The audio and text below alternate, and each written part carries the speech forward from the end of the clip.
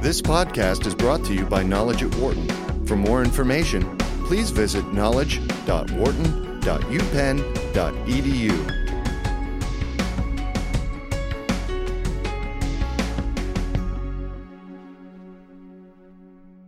Chade-Meng Tan, widely known as Ming, was among Google's earliest engineers. Since 2007, he's been running a 7-week personal growth program called Search Inside Yourself, whose mission is to promote well-being and harmony through the cultivation of emotional intelligence among Google employees.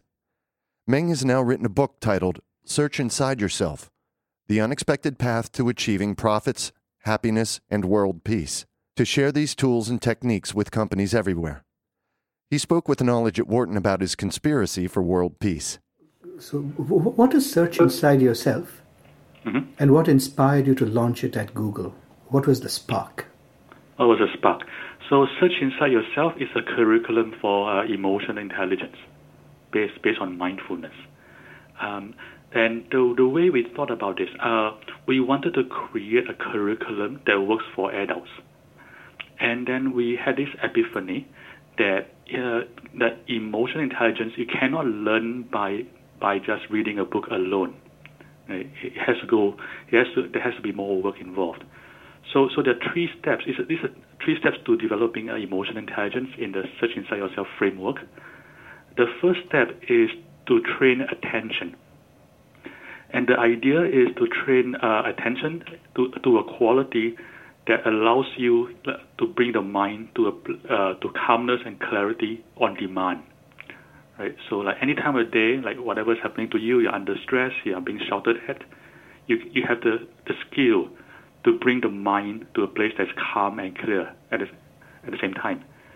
And if you have the skill to do that, then it creates the foundation for emotional intelligence. So that's step 1, the attentional step. Step 2 is the creating self-mastery. Right. So the idea is that once you have the attentional power, the mind of calmness and clarity, then you can create a quality of self-knowledge, or what they call self-awareness, and that gets clearer over time, and it develops eventually into self-mastery. Right. So you know about yourself enough that you can gain mastery over your emotions.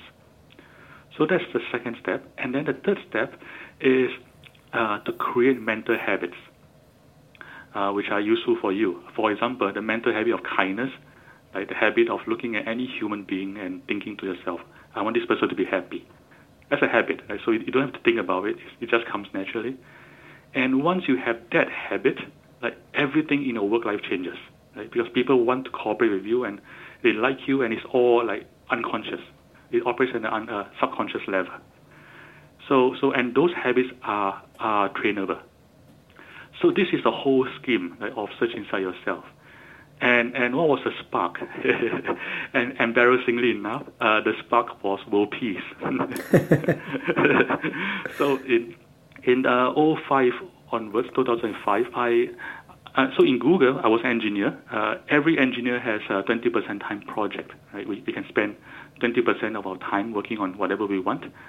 And so I figured if I can do whatever I want, I might as well solve the toughest problem I know, which is world peace.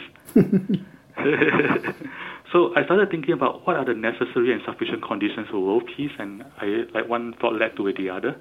And I came to the conclusion that a very important condition for world peace, which I think is necessary but maybe insufficient, is to create the conditions for inner peace, inner happiness, and compassion on a global scale. And the way I want to do that is to make those qualities profitable at work, for businesses, and to help people succeed. And my theory is that if we have something that helps people and companies succeed, and the side effect of that is world peace, then we have world peace. Right. So that's why I started thinking about, and then eventually it became a curriculum for emotional intelligence, because everybody knows EI, emotional intelligence, can help me succeed. It's good for my company's bottom line, and if we teach it in the right way, then the side effect is world peace. So So that's why it got me started. That's very interesting. How did you make the connection between, mindfulness and compassion and emotional intelligence? And why does emotional intelligence matter? Also, how did you go about structuring the curriculum to nurture emotional intelligence among your colleagues at Google? So mindfulness and compassion. So as I said earlier, the prerequisite or the foundation of emotional intelligence is attention training, right? So training attention that allows you to be calm and clear at the same time on demand. And the way to train that mind is something called mindfulness, which is defined as paying attention moment to moment, non-judgmentally. So it creates a quality of mind which neurologically you move from the narrative circuits of the brain into the direct experience circuits of the brain. So the part of the brain that keeps going that is just quiets down, and then you go to the other part of the brain that relates to experiencing sensations and perceptions and mental formations of volitional thoughts and so on. So the thing about mindfulness is that it's something everybody knows how to do, right? Because we all already experience it. It's very simple, like moment to moment, non-judging attention. We all know what it is. So the good news is that we can make it deeper. Like with enough practice, we can bring about that mind at a very high power, at high intensity on demand. And as you can already see, that even that ability alone is very, very useful in life. So, but in addition to its intrinsic usefulness, it also creates the foundation for emotional intelligence. So that's where mindfulness comes in. Compassion is on the other end of this pipeline. So the way I see compassion, it is a result. I mean, in a way, it's a component, but in a way, it's also a result of emotional intelligence. So if you tease out the components of emotional intelligence, you'll find that there are 5 domains. And these are 5 that are defined by Daniel Goleman, which I found very, very useful. So the first 3 domains are what they call intrapersonal intelligence, which is intelligence about yourself. So these 3 are self-awareness, self-regulation, and motivation. And then the other 2 domains of emotional intelligence are what we call interpersonal intelligence. So intelligence about other people. And the 2 domains are empathy and social skills. And compassion is integral in the last 2 domains. So in a way, compassion is a training to develop empathy, but at the same time, it's also the output. It's the first beneficiary of training social skills. Right? So that's the relationship between compassion and emotional intelligence. You asked the other question. Can you remind me what the other question is? How did you structure the curriculum to nurture emotional intelligence among your colleagues at Google? Okay. Okay, how do I structure it? So the structure are the 3 steps I talked about earlier, which is attention. So first, train attention. Second, create self-mastery, self-awareness. And third, create mental habits. And the way we did this, so it's interesting how we solve problems at Google, right? So when I started working on this, emotional intelligence is an unsolved problem. It's like, how do we train EI? It's like, I don't know. Like nobody knew, and I'm an engineer. What do I know? I know nothing. So I fell back. My fallback was to do what Google always does, to solve big problems that we don't know how to solve. It's easy. We just get the best people in the world in that domain. We put them in the room and we figure it out. And then once we figure something out, we launch it on an unsuspecting audience, and then we figure out what went wrong and then we iterate. So it's called a launch and iterate. Mm-hmm. And so the way we did this, I had a few friends. One of them her name is Mirabai Bush. She was the person who brought meditation into companies like Monsanto. And then I have a friend called Norman Fisher, who is America's top Zen master. And we have a friend, Daniel Goleman, who wrote Emotional Intelligence. and a few other people. I just get into a room, right? A CEO, and it sounds like a joke, right? A CEO and the Zen master walk into a room, and we just get everybody in a meeting room and then you just figure it out. So that was the whole process, and we released the first version, and just figure it out. I think you also asked why is EI important, right? Yeah. So your other question. Yes. It's important for at least three things. So the first is work effectiveness. So people with high emotional intelligence, they are far more effective at work. And some of it is obvious and some of it is not so obvious. So the obvious parts are, for example, people who deal with customers, like people from sales. So it's very obvious. The more EI you have, then the more you can deal with your customers, and then the more you sell, right? But there are aspects that are less obvious. So one of the less obvious aspects is that it turns out that emotional intelligence affects the work, the effectiveness even of individual engineers.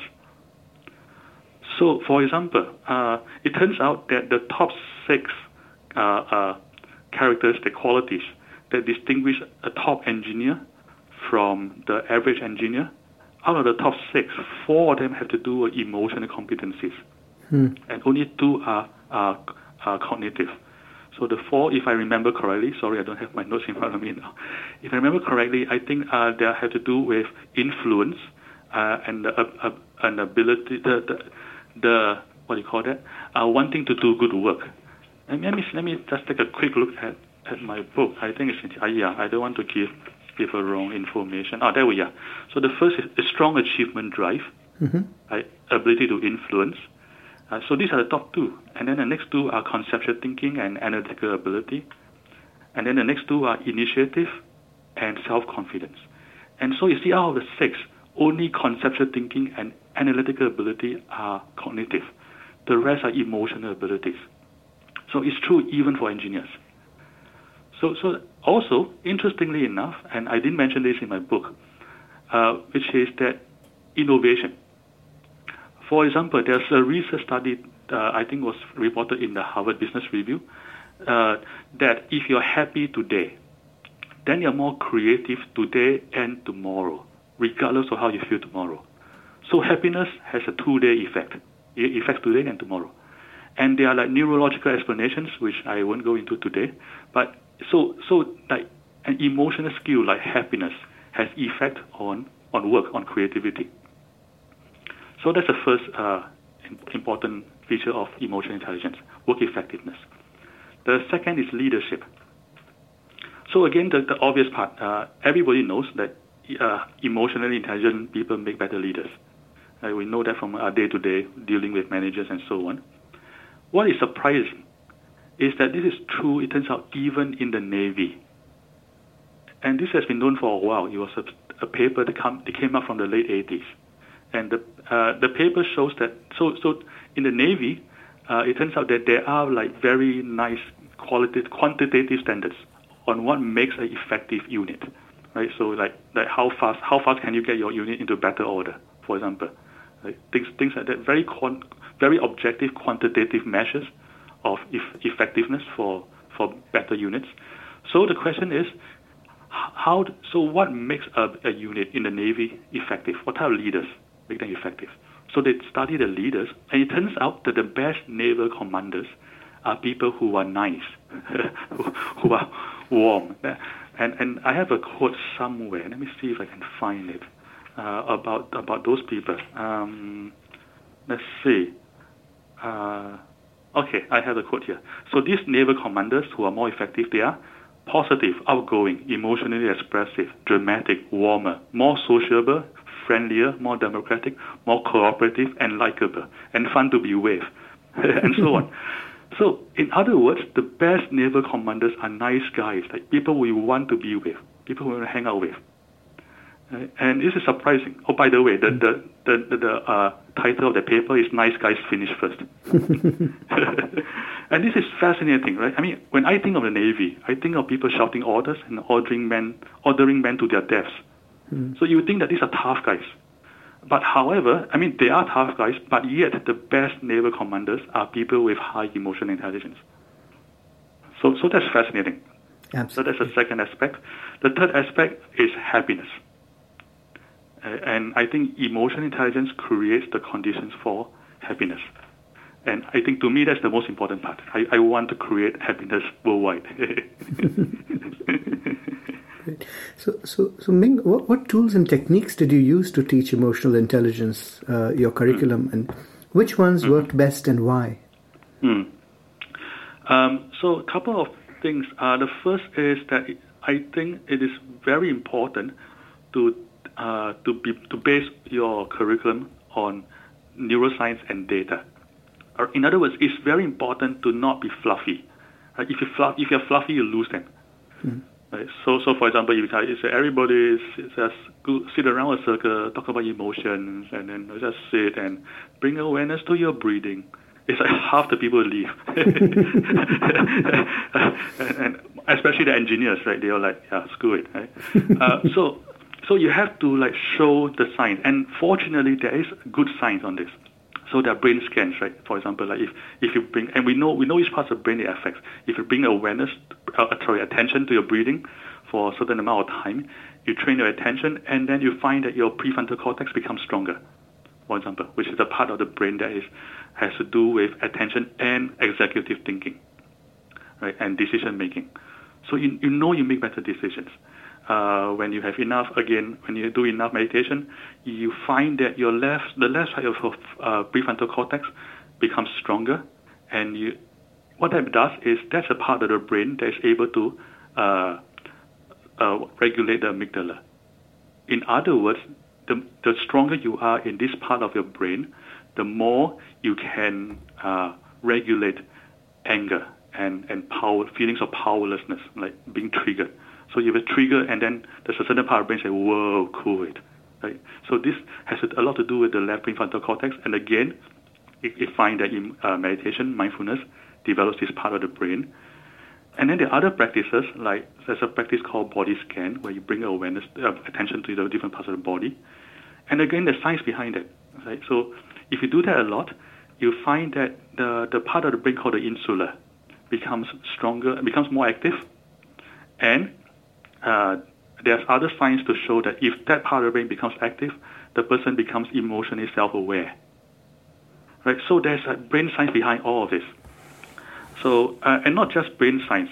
There are like science behind the business aspects of it. So how has the Search Inside Yourself program evolved since its launch? Mm-hmm. What were some of your challenges, and how did you deal with them? And what lessons did that experience teach you? Mm-hmm. So it started mostly as a meditation program, and the reason was because it was started basically mostly by Norman Fisher and Mirabai Bush, and they are like very deep meditators, especially Norman. So in the beginning, it was like mostly meditation, and there's words of wisdom from Norman and Mirabai, and they're very wise people. So the words of wisdom are very good. But that was like mostly meditation and some wise content, and it didn't scale beyond Norman and Mirabai because it depended on them being there. So over time, we had to do a few things. So the first thing we had to formalize the content, like things that Norman speaks off the cuff, which is always very wise. We sort of have to make them into a curriculum content, and also it turns out that just meditation and wisdom is not enough. So over time, we had to add a lot of the science we just talked about. Like you to teach engineers anything, you have to have the data and the science. So we started having somebody from Stanford University, a neuroscientist by the name of Philip Goldin, and then I myself started learning the science. So we ended up having a lot of that, and not just the science, also the business application. How does this apply to business? And every practice we do, how does it apply to your day-to-day work life? Right. And that for that, so Mirabai Bush herself already has a lot of business experience, and because she was an entrepreneur in the old days, and we also added another CEO by the name of Mark Lesser. So we eventually and I myself I'm in Google, right? So I've seen how this works in my life. Mm-hmm. So we ended up adding a lot of business content as well, or day-to-day work content. So that's how it evolved. It evolved from a meditation program into something that is like emotional intelligence, full of science and apps, and the language is being taken care of, and so on. The challenge, the biggest challenge to me was expanding the circle of inclusiveness to include the most skeptical people. Right, so what does that mean? So if you advertise a class, a mindfulness-based emotional intelligence, the people who are you're going to attract the most are the most obvious ones. Right? They are the people who do yoga classes, who sit at the local zendo. Right? But you don't want to just reach these people. You want to go beyond that. So beyond that, there are like people who are open to anything, right? Or the people who read about Zen like when they were in the 20s, so they're open to trying it. But I want to go beyond even that, and the people I wanted to reach were the people who looks at the course description and tells me this is all hippie bullshit. I wanted those people. So that was my biggest challenge. I mean, and there was at least one person who literally said this is hippie bullshit with exactly those words. So my challenge to myself, which I think I met successfully, is how do I reach even them? And one thing a couple of things I have in my favor. One thing I have is credibility in the Google world, because I have been a successful engineer for many years. And so even for those people who call this hippie bullshit, they say, well, there's Ming and there's this hippie bullshit crap, and there's some, there's cognitive dissonance, right? so that at least they're curious enough to see, like, how does that work? Why is Ming teaching this crap, right? And then once they come in, and that's where I get their attention for a couple of minutes, and then I can I can show them the science, I can show them the practices, and I can show them the data. I can show them that these are all simple stuff that that we all familiar with. Like, we already know what's mindfulness. We already know how to create mental habits, and all these are trainable. And I can show them neuroplasticity to show the brain being changed by training, and so on. So my biggest challenge was reaching those people, and I think I have been very successful. So how many people have gone through the program now? Let's see, about 1,000. Wow. Yeah, and there are a fairly sizable percentage of them started very skeptical, which is good because, like I said, that's the audience I wanted. and the lesson I learned, there are a couple of lessons. One of them is that I think I keep repeating these two things: the science is really important, and the language is really important. And also, in addition to that, I discovered one thing, which is that you have to tell people why they are doing the practice. Like, for example, it's not good enough that you tell them, okay, let's bring attention to, let's create, for example, loving kindness practice. Let's create a thought that we wish for the person next to you to be happy. Right? Because if you say that, they say this is hippie bullshit. So you have to explain why you do that. Because if you do that, then you're creating the mental habit for kindness. And if you do that a lot, then it becomes an instinctive habit. Right? You look at any human being, you will say, I want this person to be happy. And that changes behavior. And once you explain that in terms of creating mental habits, then they get it. Then they will do the practice, and then they'll benefit. So explaining the outcome is very important. Right. Now, what anecdotal evidence have you found to show whether the Search Inside Yourself program is working? And as an engineer, how did you quantify the program's effectiveness? So we do anonymous feedbacks every time we run a class. And a lot of it, so part of the anonymous feedback is qualitative, like what happened to you during this class. And a lot of feedback I get, and some people use these exact words. So they say, this course changed my life. Which is, to me, mind-blowing. Right? I mean, imagine coming to work, right, on a Monday morning, and then you take a class, and then it changes your life. And it's like, this happens a lot. I got a lot of students whose life has been changed, and sometimes they use different words. They don't say it the same way. They say, I see myself and I see the world entirely differently. They say, now I see myself with kindness. Some say, I see the new me. I'm a different person. And there are a few who told me in person that they got their promotions after SIY. And they said they would never have gotten promoted if not for what they learned in SIY. And then there are also a few who say they wanted to leave Google and then they took SIY and changed their minds. so there's the retention benefit in addition to promotions. so that's the feedback I get. So that's basically the anecdotal evidence. Quantitatively, so I mean, you're right. I'm an engineer, right? It doesn't work unless it's quantitative. Mm-hmm. So for quantitative data, we have two main sets of data. One is satisfaction surveys, right? So on a scale of 1 to 5, rate those few questions. I'm satisfied with what I learned. What I learned was useful to me, and so on. So for satisfaction surveys, the score has been very high. I've been getting like 4.75 out of 5 or something, which is not bad. Yeah? I can imagine worse. Especially for a 7-week class where people come in thinking it's hippie bullshit and to leave the class with 4.75 out of 5 is not bad. We also have psychometric measures. For example, we have first-person survey measures of things like empathy, things like self-rumination, like how often they keep thinking the same thought over and over, self-perceived stress, self-criticism, and things like that, standard stuff. So for the psychometric measures, again, it's anonymous, but when we aggregate them, we find that statistically, significantly, they improve in every dimension that we measure.